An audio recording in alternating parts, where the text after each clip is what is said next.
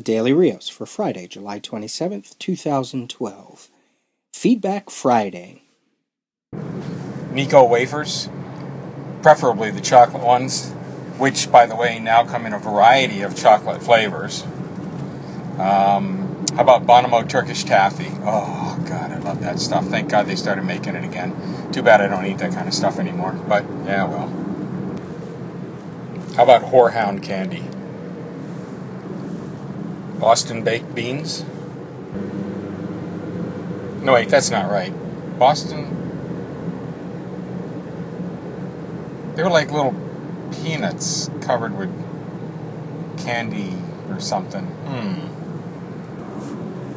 And the last one I can think of, how about Hershey's Kisses with almonds, but thrown in the freezer? That's Bruce Rosenberger, and he's responding to Monday's candy episode. Boston Baked Beans. Bruce, right with you. Love them. I haven't had the opportunity to convert many people to liking them, but I enjoy them. And I actually forgot one. I forgot a candy from that episode. Circus peanuts. Do you know what those are? Those orange... They're not gummy. I don't know what the texture is, but my godmother used to always have those when we lived next door to my godmother and my godfather in the first house I ever grew up in. I don't know. They aren't wonderful, but the texture and the way they're made and the way they kind of melted in my mouth, something about that brings me back to that time. It's almost like liquid memory, candy memory. I think that's the reason why I enjoy a lot of the candy that I do. It's memories. Chris Beckett, he responded to that episode and he said, "Was your candy store a penny candy store? Mine was the next block over, and I'd take a dime and pick 10 different candies dropped into a paper bag. Great memories. Didn't realize they were also drug dealers when I was 5. That's hilarious. And it's true. That's really ultimately what it comes down to is memories. Mine wasn't a penny candy store. I think the least amount I paid was 10 cents for a lot of those Cherry Chan and Lemon Heads and things like that. There were penny stores around in my neighborhood blocks away, but this one where I got comics and where I got candy mostly was 10-cent candy. And at that time, 60-cent comics. When I started collecting comics, they were 60 cents, and then they quickly moved to 65 and then jumped to 75, which was a big deal at that time. And eventually they would be $1 and start the trend going up. They used to also, they had a spinner rack of comics, but the annuals and specials at the time, anything that was above normal cover price, they would always keep in the back and I would have to ask for them. So I missed a lot of annuals back at the time and I would have to get them as back issues. But if I asked them to look out for a certain title, they would. If I knew an annual was coming up, they would let me know. It's mostly Marvel and DC at that store, but it was a pretty healthy comic rack. If I missed anything, or if I knew that they didn't get something, I could go to a local newsstand that was at least 2 miles away, and as a kid, I would either take the bus or I would walk. It was pretty weird. I'll have to talk about my early comics experiences and things I did and how far I would go throughout the city to get them, because it's a pretty interesting story. So let me continue on this is for Monday's candy episode. Bill Dowdy says, "I have to back up your girl on this one. Dum Dums are awesome. Butterscotch, root beer, cream soda, the eternal gamble that is the mystery flavor. Love them all. But that being said, I share your love for all things Wonka, particularly nerds and bottle caps. I found Dum Dums at my bank here in Philadelphia, actually. I walked in, and sure enough, there were a bowl of Dum Dums. I was going to take a picture, but I thought maybe I would get tackled by the security guard, so I decided not to. John G. of the Donuts and Top Cow podcast says, "Son of a bitch, Monday's cast has me attacking the candy cabinet. Sweet tooths unite." All right, from Tuesday's episode. Tuesday's episode was the feedback episode that was supposed to be out last Friday, but I did it on Tuesday instead. This is from MJ from Southern California. She writes, "Awesome episode. Wonder Woman theme is epic in my book. Agreed with all you said on the episode.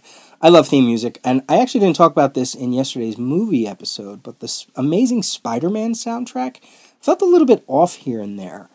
It felt almost too adventurous, with a hint of the Danny Elfman riff, but there was one scene in particular, the one where he was fighting the lizard in the school, that felt almost too, I don't know, too high adventure, felt too triumphant for that moment, even though he was kind of getting the better of the lizard at that point. It wasn't anything where he was going to defeat him at that point.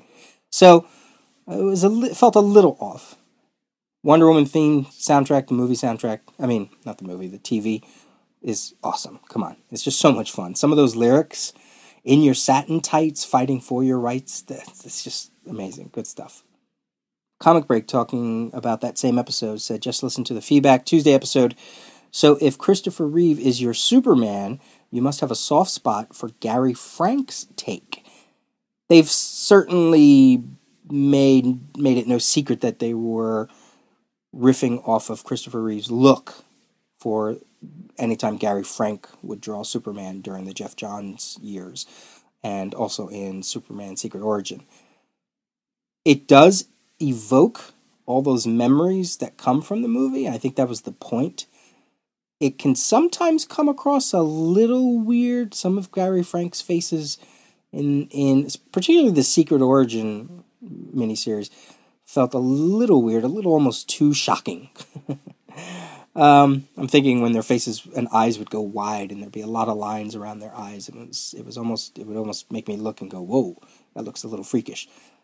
So they made it a point to make him look like that, and it worked for people like me.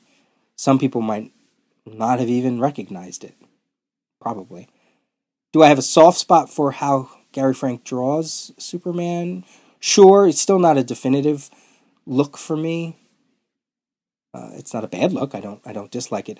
I don't think I have a look for Superman. He's sometimes so iconic to me that the feeling I get for the character transcends anything that he looks like. I'm sure I could come up with looks that I don't like, artists that I don't like their version of Superman. But I don't know. I guess there's some fun in delving into that kind of mentality, but it's not something I really look forward to. Sometimes it just, I don't know, pushes the wrong kind of message sometimes. I mean, this sort of panders to the stereotype comic book mentality. What are the top 5 worst X-Men stories? What are the top 5 worst DC costumes? What are the top 5 worst writers? I don't know. I mean, there's people out there who enjoy reveling in that kind of attitude, Comics Alliance being one of them, but I don't particularly care for that. Bill Dowdy, on the same topic, I agree with a lot of your sentiments on Christopher Reeve's portrayal. I've heard co-stars say that he used to be a little hard to work with in those early days, or at least a bit too serious and self-important. But his Superman was, is, and always will be the real Superman as far as I'm concerned. And I chalk up any less than positive stories I hear about him from those days to being a fresh, out of Juilliard young actor. It's like the fervor of the recently converted, And the way he not only survived but persevered in the years following his accident was truly inspiring. My list of heroes is pretty short, but thanks to his on and off screen lives, I think he makes it onto that list twice. In terms of the comics, it's hard to say who my Superman artist is. I have such deep loves for the depictions of Kurt Swan, Kurt Schaffenberger, Jose Luis Garcia Lopez, John Byrne, and even Ed McGuinness that it's hard to choose. Even John Buscema's version looms huge in my mind. And to my knowledge, he only ever drew the Man of Steel once in the second Superman-Spider-Man crossover. Decisions. But favorite writer? Elliot S. Maggin, no question. He always seemed to have the best grasp on what was going through the cast's heads, particularly Lex. I have not read much of Elias Maggin's Superman work, Bill. I do have his Miracle Monday book, though, and I really should dig that out sometime and read that. So I'll bump that on my list of books to read, so maybe I can talk about it later. And Bill, it's not quite the Superman character, but you probably already know this, but for those who don't, John Buscema drew Superman in the Just Imagine Stan Lee creating Superman one-shot that was going on during that one year that DC put out a whole bunch of Stan Lee books. And John Buscema was the artist on that Superman story, although it was a different looking Superman than we're used to. Chris Beckett again says, this was an interesting question, mainly because I had the same reaction as you. A definitive writer-artist does not immediately come to mind for Superman, which is not the case for most other heroes. He writes Flash, Carmine Infantino, Green Lantern, Pat Broderick, Spider-Man, Steve Ditko, Thor, Walt Simonson, Batman, Norm Brayfogle. But Superman, a title that I collected religiously after the Crisis reboot until just after it passed issue 100, and that includes action and adventure and whatever titles DC published through those years, doesn't have that immediate reaction for me. I wonder if this has something to do with the first time we truly are introduced to these characters. Sure, I watched the Super Friends cartoons, and that was my gateway to DC's heroes, but those never felt like definitive representations. They were too beholden to the simple animation style of the company producing the cartoons. But I discovered Batman comics around the time of the Burton film, and I picked up The Flash in the middle of the trial, and my first Green Lantern book was that one with the rotating main character artist, and that first Pat Broderick issue with Hal Jordan was one I read over and over. Spidey's a little different for me, but I think it has to do with the ubiquity of the original 60s cartoon that was so doused in Ditko style. That was distinctly Ditko, where the Super Friends was generically delineated. He continues by saying, anyway, short story, long, I don't know that I have a definitive Superman artist. Garcia Lopez was everywhere with the merchandising. Byrne was the artist for the first comics I picked up. Of course, Perez is my superhero artist, so he gets a nomination too. Christopher Reeve is my Superman as well. I know I saw the film when it first came out, and that it really impacted me. I am guessing the same can be said of you, but if I had to pick a writer or artist who's my Superman artist, it would be John Bogdanove, partly because he was a local artist living off the coast of Maine, and partly because he drew him big before Ed McGuinness drew him big, and that was different and stood out. Great thoughts there, Chris. No doubt when you are first introduced to these characters, that's a huge influence. And the Christopher Reeve Superman has been around for a long time. Even though there's a Brandon Routh Superman in the movies for Superman Returns, it was a riff off of those older movies. It'll be interesting to see what this new Man of Steel movie does next year to a younger generation, and to see if they latch onto that for any particular time. You know, Smallville really drove that sort of sentiment for a while. But so it'll be curious. That question will be curious to see what happens, and it's been interesting to hear people's thoughts on that larger topic. All right, feedback from Thursday, July 26th on the movies. Dave S. here in Philly says, your girlfriend does not need to see Wolverine. That's just cruel. Catwoman was in The Dark Knight Rises because reasons, and they're reasons that I cannot argue with. Glad you liked them both. I was greatly surprised by Spider-Man's, as was I. Although, I have to say, when I started seeing those trailers, I was really excited about it. I really was. It was kind of seeing the X-Men First Class trailers and just seeing something kind of different, but sort of the same. And when you watch Spider-Man, I mean, it still has the feel of a Tobey Maguire movie in design. Certainly the opening credits felt that way. Some of the music, some of the way that the scenes, the setting, and the costumes popped off the screen felt very Sam Raimi, Sony Studio, I guess I should say. So it wasn't too far removed from those movies. Chris Snell on that same episode says, wish episodes were longer, but love the format. Love the schmoopy-ish interaction between you and your cow. No! I hope that doesn't continue, because that could get old quick for the listeners, I guess. I don't know. I mean, to put this all out there, my girl and I never, when I was first thinking of the Daily Rios, I didn't think I would include her, or I shouldn't say that, because I kind of felt that at some point, I thought, at some point she's going to be on there, or I will at least talk about her or whatever. I mean, it's just all part of the whole Daily Rios experiment, right?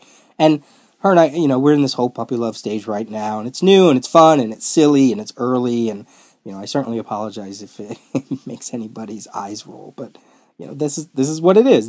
This is the Daily Rios, and, apparently if Chris likes it, I guess can't be all that bad. Someone that is appreciative of it, and I'm just trying to be honest, just trying to be honest, and a lot of that is feeding my energy right now. My creative outlet is constantly informed by many things, whether it's work or life or family, friends, whatever.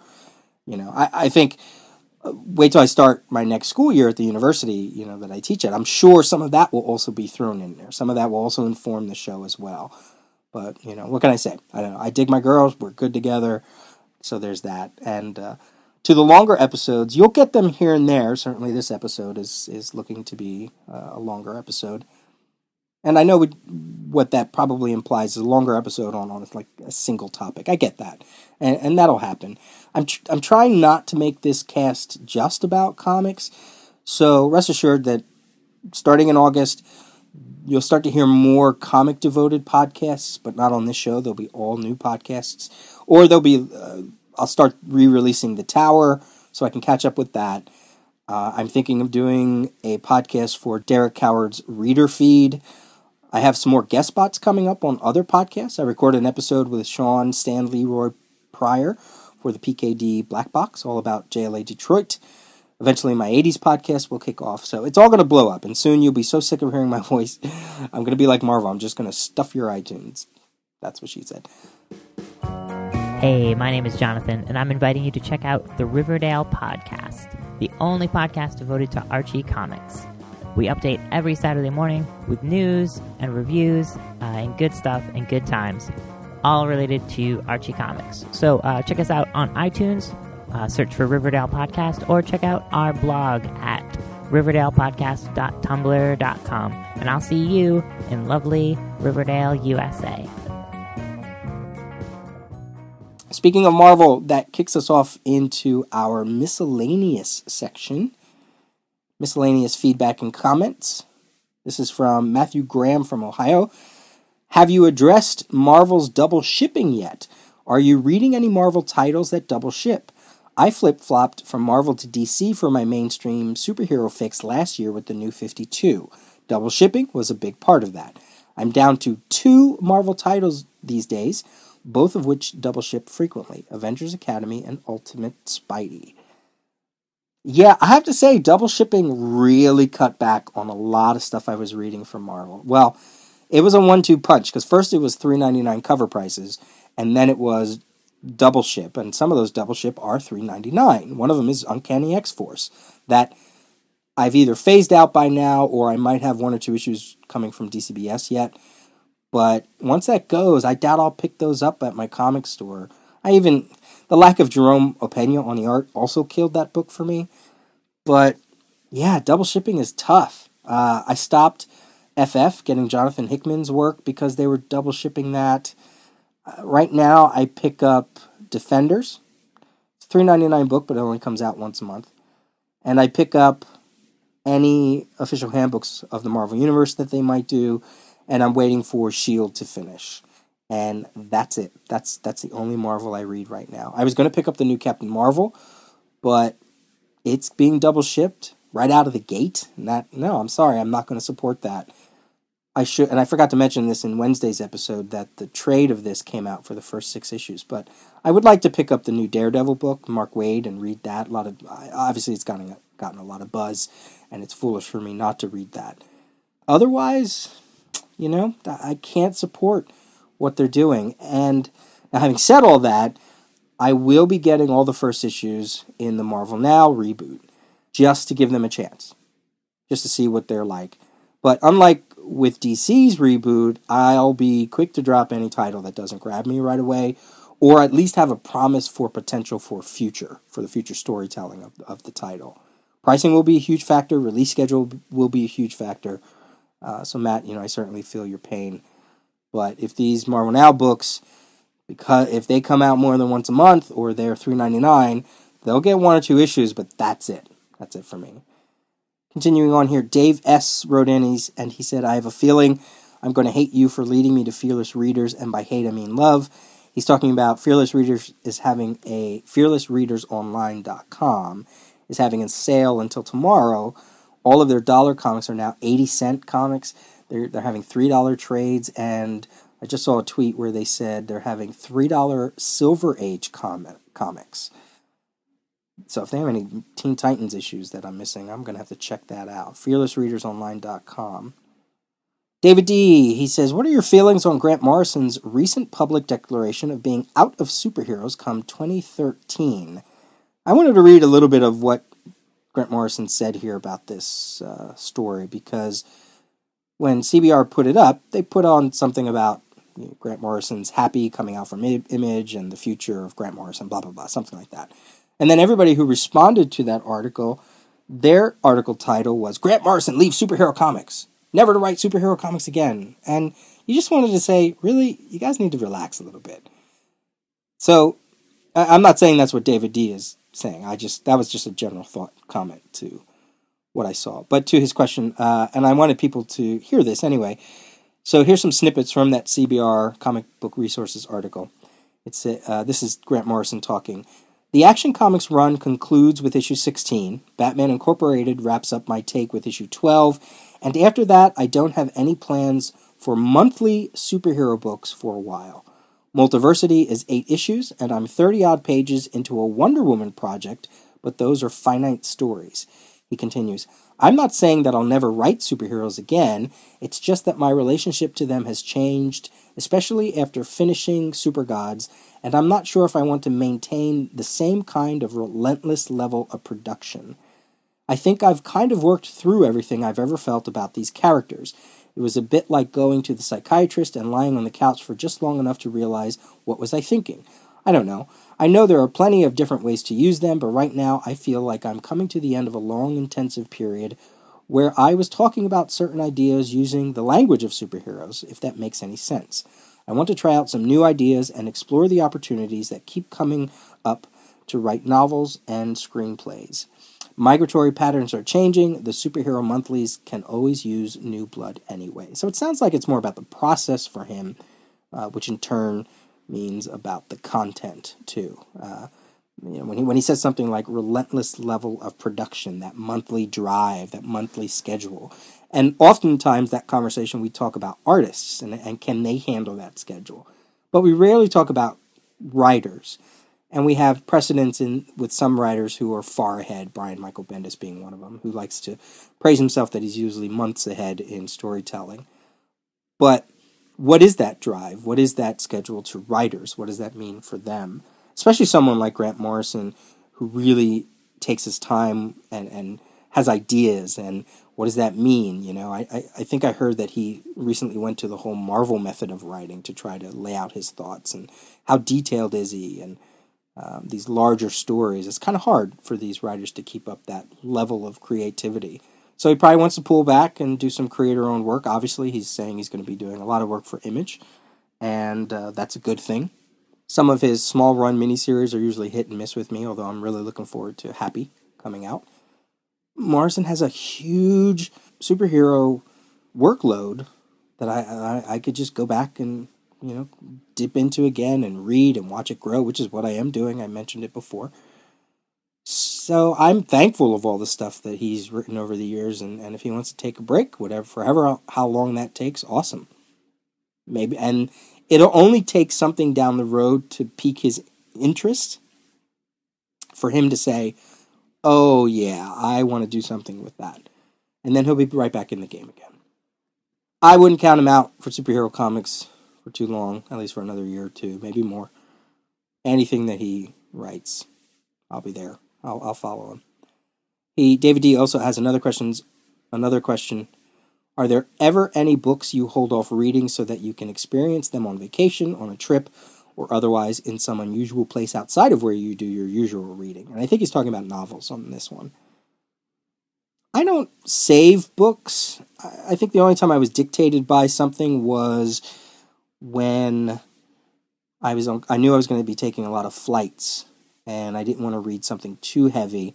I flipped between Game of Thrones and Hunger Games at the time, and decided to go with Hunger Games. It was just something I knew I could breeze through faster on some shorter flights, as opposed to something like Game of Thrones, which is a little bit deeper, a lot denser, not a little bit deeper, it's a lot deeper, a lot denser, a lot richer, and for short periods of reading, that doesn't work for that kind of book.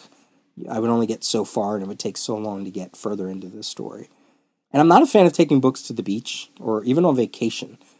First of all, I like to travel light. My books I don't want them getting damaged in the process. So I stick to my book reading here in my apartment. Either sometimes before I go to bed, or, hey, if I'm going to the bathroom. Which usually means I wind up with a leg falling asleep and, can't walk for like a minute or two. But no, I don't really have any plans like that. I just sort of see when I finish one book, what's my feeling? Where do I want to go next? That's pretty much it. Again, Matthew Graham from Ohio, he says, here's a doom and gloom thought for Friday feedback. Early episodes of the Daily Rios featuring your girlfriend are going to be very depressing for you when your current relationship ends. All of these recorded memories of happier days forever sitting in the archive, taunting you with visions of happier days forever and ever. Unless you are the one that dumps her, of course. Then it probably won't be as bad. Just a random doom and gloom thought for you. Keep up the good work. What a random thought. Look, one of the iTunes descriptions for this podcast that I've included on the show is personal journal. And relationships are part of that. I'm not trying to say anything here. I'm just, I understand where you're coming from. But I went through that over on CGS for over 6 years. I had different girlfriends or people I was dating, and I would drop comments here and there about them. I remember bringing one to a New York Comic-Con one time. And it doesn't strike me at all as depressing. It just is, and I think it adds to the overall organic world building of what I'm trying to do. I see it as a plus, no matter what happens. And I talked earlier about that. We're in a great stage, and I don't really look too far to the future in these kind of things. I sort of like to take it day by day. Not to mention, it really does give me something to talk about along the way. That I think most people will be able to at least have some connection with or some relatability to. And, I think that's why Feedback Friday is quickly becoming one of my favorite episodes to do. I enjoy the larger ongoing conversations that podcasting creates, that feedback creates. It also means I can touch on just about any subject, that Candy episode being evident of that. But I also get to learn a little bit about the listeners, about myself, about my girlfriend if she's on, beyond just comics, which I think is what I'm known for most in podcasting circles, obviously, because I was the producer of the most popular comic book podcast for a while. And, I want to talk about anything on this show. Comics, movies, TV, life, relationship stuff. Pretty soon I'm going to start dipping into theater talk, and not because I want this to be some kind of like vanity project, but it gives me an outlet. It gives me a place to put all my thoughts. It gives me a place to put all my thoughts in a medium that I love, that I have come to really love and appreciate and respect, and hope that I'm bringing something to. And also, a lot of it is really to engage in the larger conversation, again, of any of these topics with whoever wants to listen and whoever wants to respond. And not everyone is into comics, not everyone is into movies, not everyone is into theater, not everyone wants to hear about my relationship stuff. But I don't think it should end there, and I think what can we learn about each other through any of those topics? How can one inform the other? They certainly do in my life. Even if someone isn't interested in comics, how can other people who are interested in comics make them understand who they are, or inform someone else who isn't? Maybe it helps them in the larger discussion. Again, I guess it all boils down to communication, dialogue, podcasting. It's all part of that. It's all part of the cycle.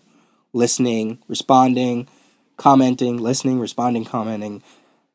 And I love that. I really do. And right now, my pretty girl is part of that. and I enjoy having her input on here because she is her own person, and she's a geek too. I mean, she was a big fan of Chuck, and she watched Heroes. She did all the Harry Potter movies. She liked the new Star Trek. She loves Zachary Quinto. What's his name? Zach Quinto? I think that's his name. I guess she likes guys with bushy eyebrows. So, it's to include her in this and include her in such a way that she's not going to filter her thoughts through me or couch what she says because I might not like what she says. She's her own person, and I like that. I like that she offers up her own ideas and bringing her into these larger conversations. That's a long way to answer the question that, no, I don't mind any of that at all. I really do think it's just part of this whole process. And lastly, to close out, Tony H., along the lines of all this, said, 1, we need a picture of your girlfriend. No, I will not be providing that, you stalkers. And 2, stop mentioning your exes to your girlfriends and wives. Hate that stuff. Keep up the good work, my friend. Sure, I know that. I know that whole thing. And her and I, we talk a little bit about both of our exes. I always see it as, they're has-beens and they're gone. They lost out on an opportunity and they couldn't see the good in front of them. That's sort of how I see it. Pulling the faults out of the exes or what we did wrong in those relationships. I think ignoring past relationships is sometimes worse than bringing it up. Now, we don't bring it up all the time, and we make sport of it, we make fun of it, but I take your point, Tony, all to say, and I appreciate the feedback. That's it for Feedback Friday. I really do appreciate all the comments and all the feedback and all the responses. I try to get to as many as I can, obviously here on the podcast, but also in reply wherever they come in, Twitter or email or Tumblr. And, they all help future episodes. They all help inform what I might do in a future episode. And there's 1 or 2 comments that I haven't responded to that I think I'm going to put into a larger episode later. So ultimately, it just lets me know that people are listening, and I certainly appreciate that. You can respond to any of this or any of the last, I think it's like 20 episodes now. You can send me an email to peter@thedailyrrios.com. You can leave a comment on the website. Go to Twitter, Peter J. Rios. Go to Tumblr, peterjohnrios.tumblr.com. Subscribe and leave a comment on iTunes, because I am now up on iTunes. And before I go for the week, how about you go listen to the Chemical Box podcast by Alec Berry and Joey Alicio. You can start with episode 15. It's one of their reboots, I guess. They had a little hiatus there for a while, and then they came back with episode 15 and 16, nice and strong. Check it out. I really enjoy the conversation they're having about comics over on there. And if you're looking for a new comic, something a little bit off the superhero path, go to onipress.com/thebigwet. And there you can read for free, digitally, the first issue of Wasteland by Anthony Johnston, with art by Christopher Mitten, and eventually that series will get other artists later on. It's a book I really enjoy. It's not talked about a lot. It's still going on to this day. It's up to about issue 38 or 39. onipress.com/thebigwet. Wasteland. Check it out. You might like it. If the first issue grabs you, I know there are a couple collections out there. So that's it for today's episode. That's it for this week. I will talk to you next week, and I am off to watch the Olympic opening games. See ya.